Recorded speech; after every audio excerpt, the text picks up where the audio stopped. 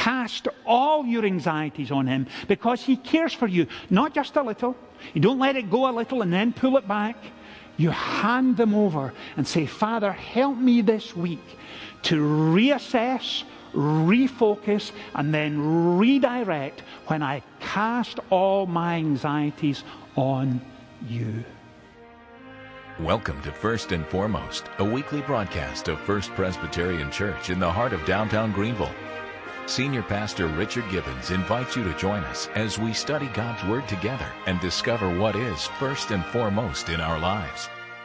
This morning we are continuing our recent series of studies entitled Contagious Church as we turn this morning to 1 Peter chapter 5.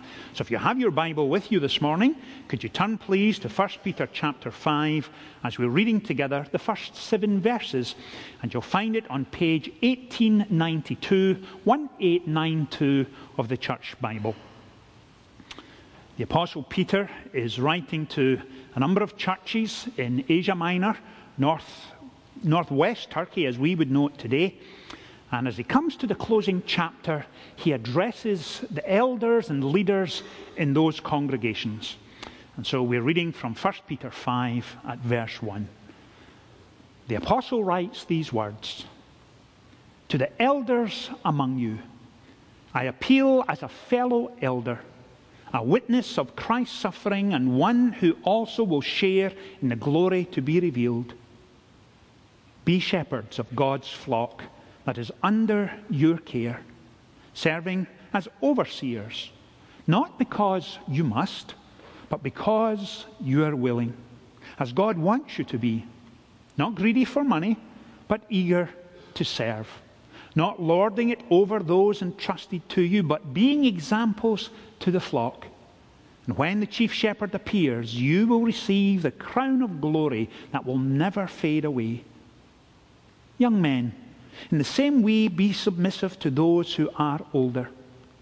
All of you, clothe yourself with humility towards one another, because God opposes the proud, but gives grace to the humble. Humble yourselves, therefore, under God's mighty hand, that he may lift you up in due time. Cast all your anxiety on him, because he cares for you." Amen. And we trust that God will bless to us this reading from his holy word. Most of us from time to time on a Sunday morning will come to church because we have a busy week ahead. And there are so many things going on that we are almost incapacitated by thinking of all that's coming our way in the week ahead. And if that's you this morning, come with me please into this passage of 1 Peter and be asking yourselves, Father, do you have a word for me this morning as I enter into this busy week?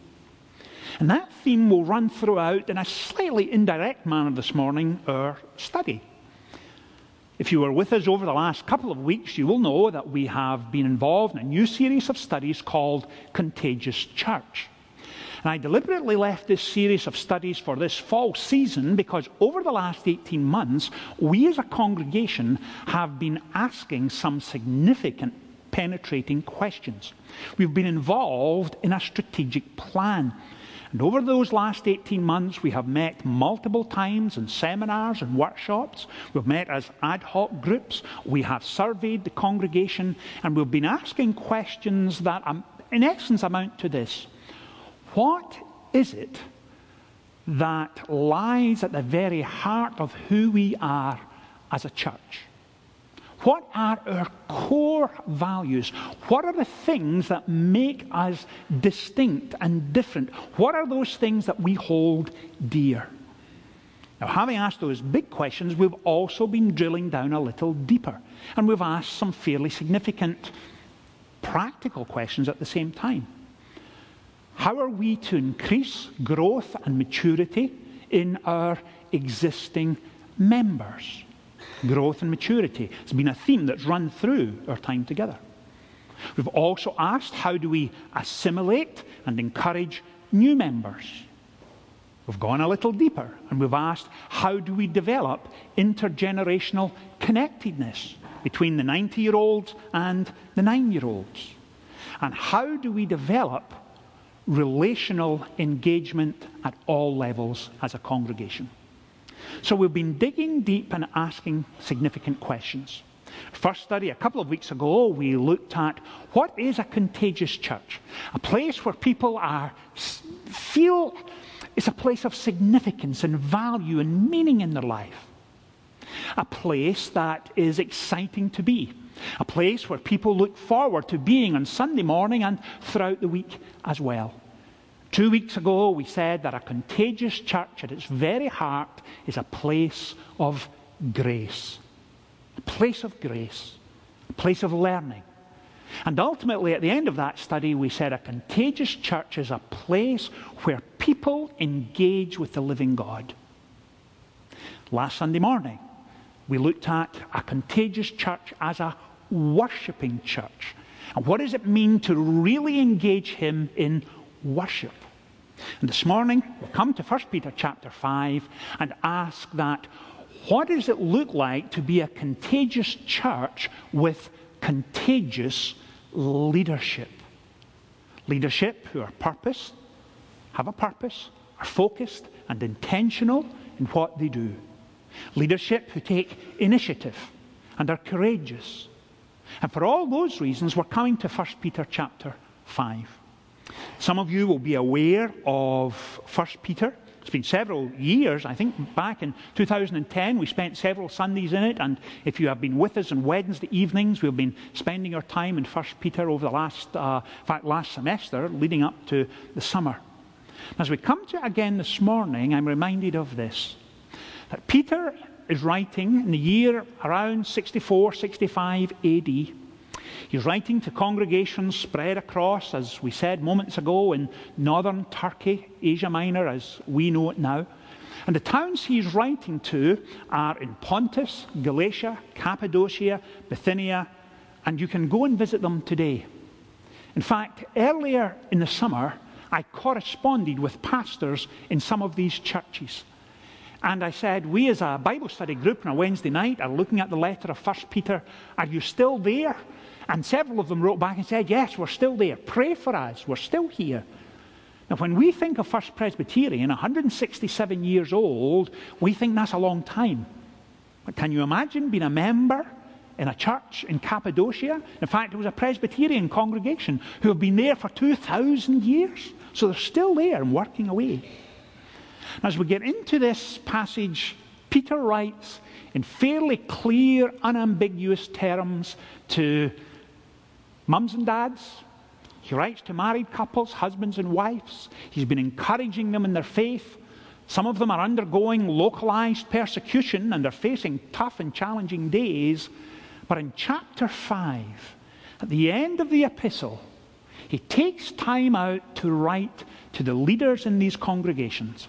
And so at chapter 5, verse 1, he writes, to the elders among you, I appeal as a fellow elder, a witness of Christ's suffering and one who will also share in the glory to be revealed. Be shepherds of God's flock that is under your care and serve as overseers. Let me pause right there and suggest this. If over the centuries all of 1 Peter chapters 1 to 4 had disintegrated from the original manuscripts, and we no longer had the originals and no longer had the copies, if we only had the opening words of 1 Peter chapter 5, the first few verses, it would tell us so much about the infant church, and it would also tell us so much about Peter. And whenever you come to a passage of Scripture, one of the first questions you ask yourself is this: who is writing and to whom is the author writing? And the first thing we remember is this: it is Peter. But notice how he writes. To the elders among you I write as a fellow elder. Now, why is that significant? Why does that have any meaning and value and importance at all? Because of this. Hold that thought and let me remind you of who is writing. This is Simon Peter. And we know him, of course, as Simon Peter, close, personal friend of Jesus himself, leader of the apostolic band, disciple, apostle of 2 New Testament epistles. And he writes, "To the elders among you, I appeal as a fellow elder." And nowhere in 1 Peter or even in 2 Peter does Peter talk about himself. He doesn't ever write, "Now, on one occasion when I was with Jesus, he said this and this and this." That never appears in either of the epistles. He doesn't say, "I remember one day when Jesus fed 5,000 and this happened," or "I remember him walking on the Sea of Galilee, I was just overwhelmed." None of that appears in his writings. Because over the previous 30 years, Peter understands this, that it is much more important to give exaltation and honor and glory to his Savior than it does to talk about himself. And so Peter, leader of the church in Rome, leader of the apostolic band, is quite comfortable and contented to refer to himself as a fellow elder. That's a remarkable thing. Fellow elder. And of course, it also reminds us of this, that Peter was a Presbyterian. It's as simple as that. He's an elder. He believes in elders in the congregation. And he believes in elders as holding a leadership position. And I'm slightly saying that with tongue in cheek, and as you're smiling back, you get the point. But he believed in a Presbyterian government structure. He believed that elders should be called of God and then appointed into a position of leadership in a congregation. But please also notice this, that throughout the New Testament, in those early days of the infant church, there was never a single leader. Leadership in the New Testament is always in plurality. It's never singular, it's always plural. Now, here at First Pres, we have 42 elders. Some are ruling elders, some are teaching elders. Our teaching elders are our pastors. The ruling elders are, of course, who make up the session along with our pastors. So we have 42 elders. We have 36 deacons who serve in that capacity, and you see the model for plurality. Now, folks, as over the years, as we have put together leadership, we don't put together leadership just because we think it's a good idea. We put together leadership because there's a biblical model for it. And when we gather together, we rule and we discern and we lead by consensus and cooperation. And one of my biggest frustrations in being a Presbyterian is this, that we have committees for everything. And I honestly don't know how many committees we have as a church. It used to be somewhere around 61, 62. We've kind of trimmed that back in the last few years, but it's certainly 40 plus with all that's going on. But not only is it my biggest frustration, but I think it's the biggest strength we have. It's a frustration in this sense. It seems to take forever to get anything done because it's got to go through committees and motions. And here is why it works well despite frustration. Because with plurality of leadership, we will take something, pull it apart, then reconstruct it. And I would have to say 95% of the time it's better as a result of that process. And that's what Peter is doing. He is establishing in those young churches whom he wants to be a contagious church who are engaged with the living God, a church who are contagious in their worship.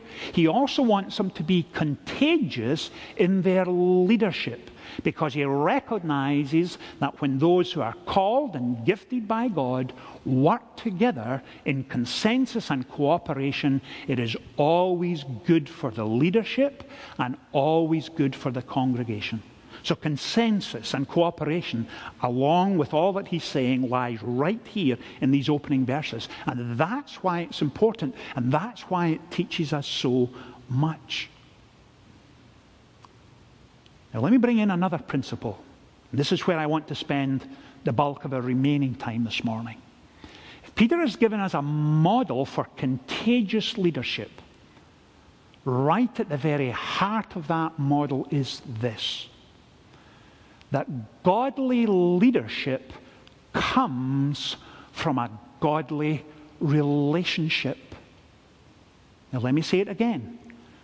Godly leadership is always birthed and then grows towards maturity in a godly relationship.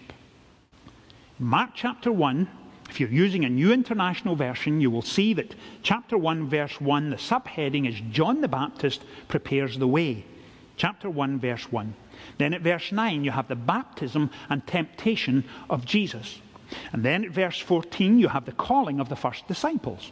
And then at verse 21, Jesus drives out an evil spirit. Then at verse 29, Jesus heals many. And then at verse 35, Jesus prays in a solitary place. You have 5 major incidents in the opening chapter of Mark. And the night, and 5 major incidents, let me pause there. And then you have that wonderful event where Jesus is in Capernaum and so many people have gathered, there is no room left. And Jesus, the passage tells us, heals many. And the next morning, Peter is looking for Jesus and can't find him. Then he realizes he's off on his own praying, and he runs to him and he says, "Everyone is looking for you. Please come and heal them." What does Jesus say? He says, "I need to spend time with my Father." And that's what's going on. He's there in prayer.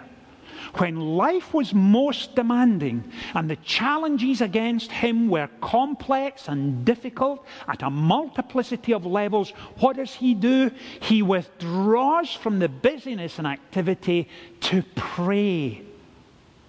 And we see right there that biblical principle that godly leadership is birthed and then matured in a godly relationship. And we see the relationship between Christ and his Father. And all over the New Testament, and in fact throughout the Scriptures, again and again you see the relationship between Father, Son, and Holy Spirit. But remember, who was it that went looking for him? It was Peter. And Peter doesn't forget that lesson. So much so that 30 years later, when he's writing to the leadership in these churches scattered around Asia Minor, in essence he's reminding them that godly leadership comes from a godly relationship. Primary, right at the heart of what it means to be godly in leadership. Now, turn back to 1 Peter chapter 5. Now notice what Peter says next. "To the elders among you, I appeal as a fellow elder. With incredible humility," he writes those words. Then he says, "As a witness of Christ's suffering and one who also will share in his glory to be revealed, be shepherds of God's flock that is under your care, serving as overseers." And then Peter takes it further. Notice what he writes. "Not because you must, but because you are willing." Now let me pause for a second. Whenever I have been in the spectacular position of looking for elders and deacons and people to take up positions within the life of a congregation, and I have phoned someone and said, "This and this and this is happening. I would like you to prayerfully consider being an elder, being a deacon, being the chair of this committee or that committee, or we need help in this area." Almost 85% of the time, the person on the phone will say this: "Richard, I think you've made a mistake. I'm not the person for that job." And whenever I hear that, I think, "Father, thank you. That's exactly who I need for this job." Because this individual is not saying, of course, I have all the gifts and the talents, and sure, I can do that. They're doing the very opposite. They are saying, I'm not sure I'm able to do that job or even capable of it. And then they'll say, well, can I come and talk to you first? And I say, of course. And in the course of that conversation, it becomes pretty clear that God is calling them and shaping and fashioning them, and they then sign up and are willing to serve. And that's what Peter is talking about here. Not because you must, but because you are willing. And then he takes it a step further. And he goes on, now let me jump on down, verse 4. And when the chief shepherd appears, you will receive the crown of glory that will never fade away. And he's talking of the joy and thrill of service and the ultimate reward. But that's not where I want to finish this morning, because we've only got a few minutes left, and I want to finish with focusing on verse 7. Because verse 7 is one of those verses from 1 Peter that has been memorized by countless generations over the millennia. And look at it this morning. 1 Peter 5:7, cast all your anxiety on him because he cares for you. He cares for you. Let me pause for a second and say this. Now, when Peter was saying, I want you to be a shepherd of God's flock, he's not saying, I want you to be the COO, the chief operations officer of the flock. That's not his model. That's a good model and a healthy model, but it's not the biblical model that's here. Neither is he saying, I want you to be like a football coach, an athletic model. That's not what's used here either. Nor is he talking about being a commander of troops. It's not a military motif, but it's a shepherd. Someone who loves and shows care and concern, willing to get alongside.